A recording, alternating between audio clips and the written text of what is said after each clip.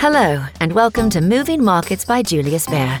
Please listen to the important legal information at the end of this podcast.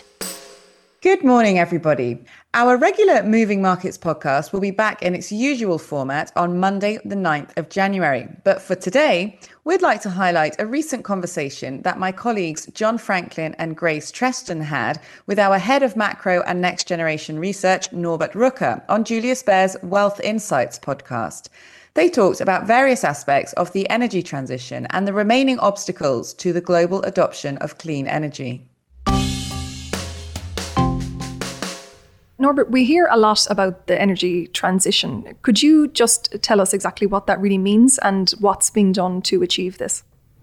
Yeah, the energy transition basically is how the way we produce and consume energy structurally changes because of new technology, because of regulation, because of the awareness of something like climate change and the consensus that we need to lower greenhouse gas emissions.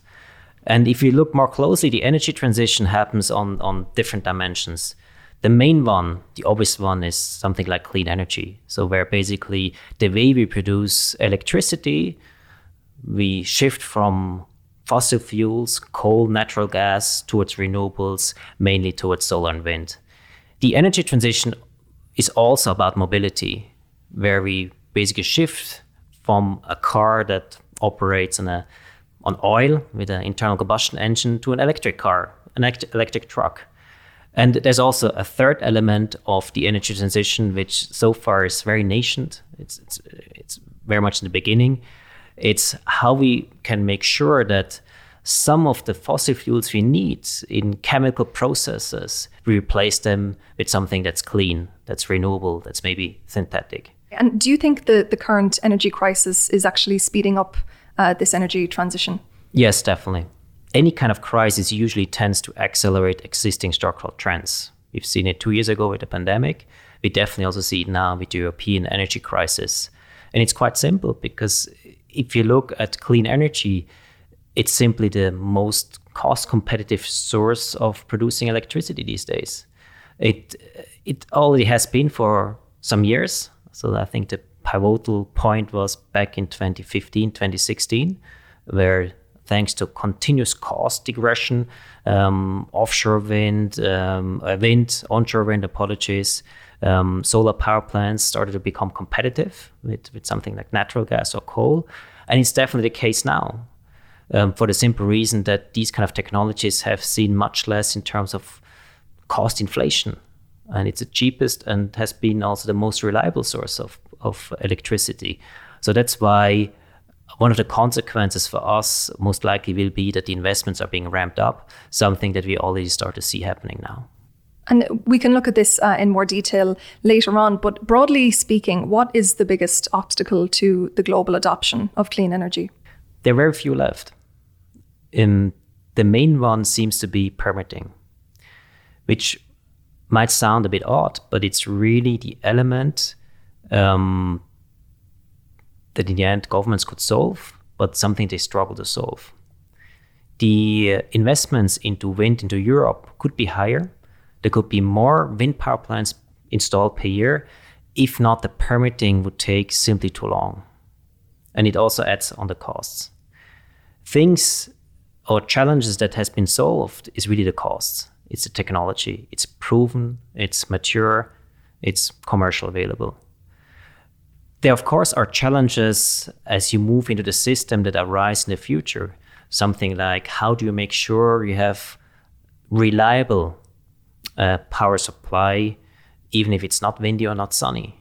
But the thing is how to tackle these challenges, which are kind of engineering challenges, technology challenge. We have the solutions already today. And we more or less have an understanding how we need to design a market that it's possible, feasible, that the majority of energy comes from renewables. And we used to hear a lot about, consumer hesitancy with electric cars or, communities being opposed to wind turbines. But are you saying that it's not really the consumer sentiment that's blocking the way? It's more about the regulatory bodies and the government?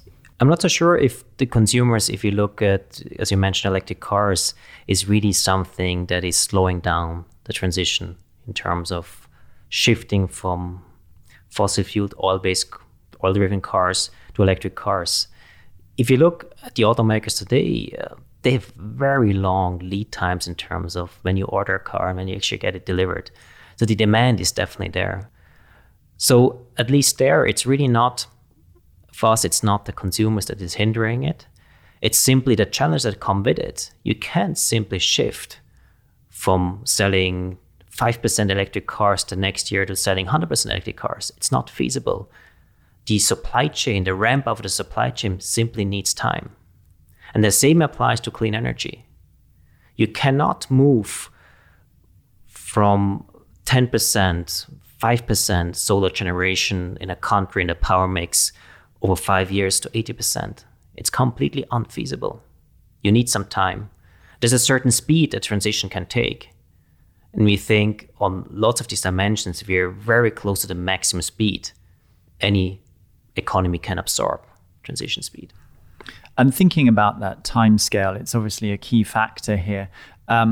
Some people might be worried about energy security, having the power to heat the house, to use for domestic electricity, industrial electricity.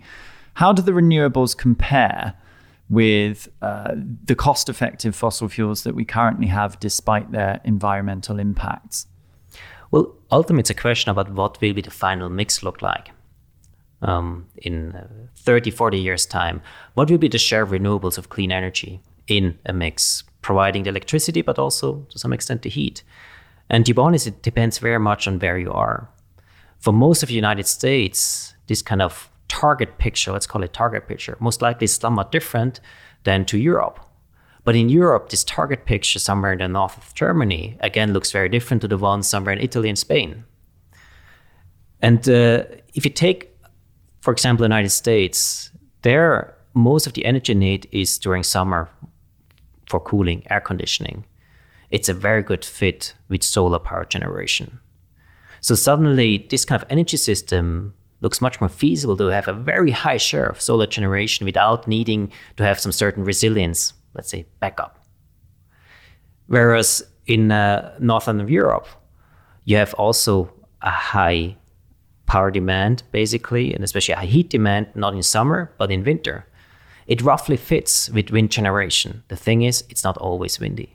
So suddenly you're most likely looking at a target picture of a mix where you have some certain degree of renewables, a higher share of wind, but you need some sort of backup. But the backup doesn't mean that it's a natural gas power plant that stands there. The backup can mean that's maybe a heating grid for some, where suddenly you have a fossil, or let's say not a fossil, but some other fuel that comes in. Might it be synthetic natural gas? Might it be biomass, whatever. It might also be that, and we are convinced of, that batteries will take a certain play in it, because batteries can actually smooth volatility that happens not only over hours, but already over a couple of days. They can smooth this out. So we are seeing the solutions for this. We have a rough understanding how the target picture of the mix might look like. And we're very confident we get there.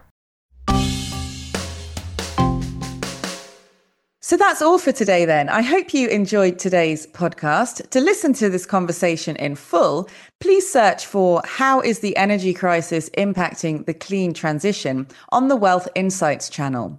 The usual Moving Markets show returns on Monday, the 9th of January, but do tune in again next week when we'll be sharing more interesting insights from our recent podcasts. Bye for now. The information and opinions expressed in this podcast constitute marketing material and are not the result of independent financial or investment research.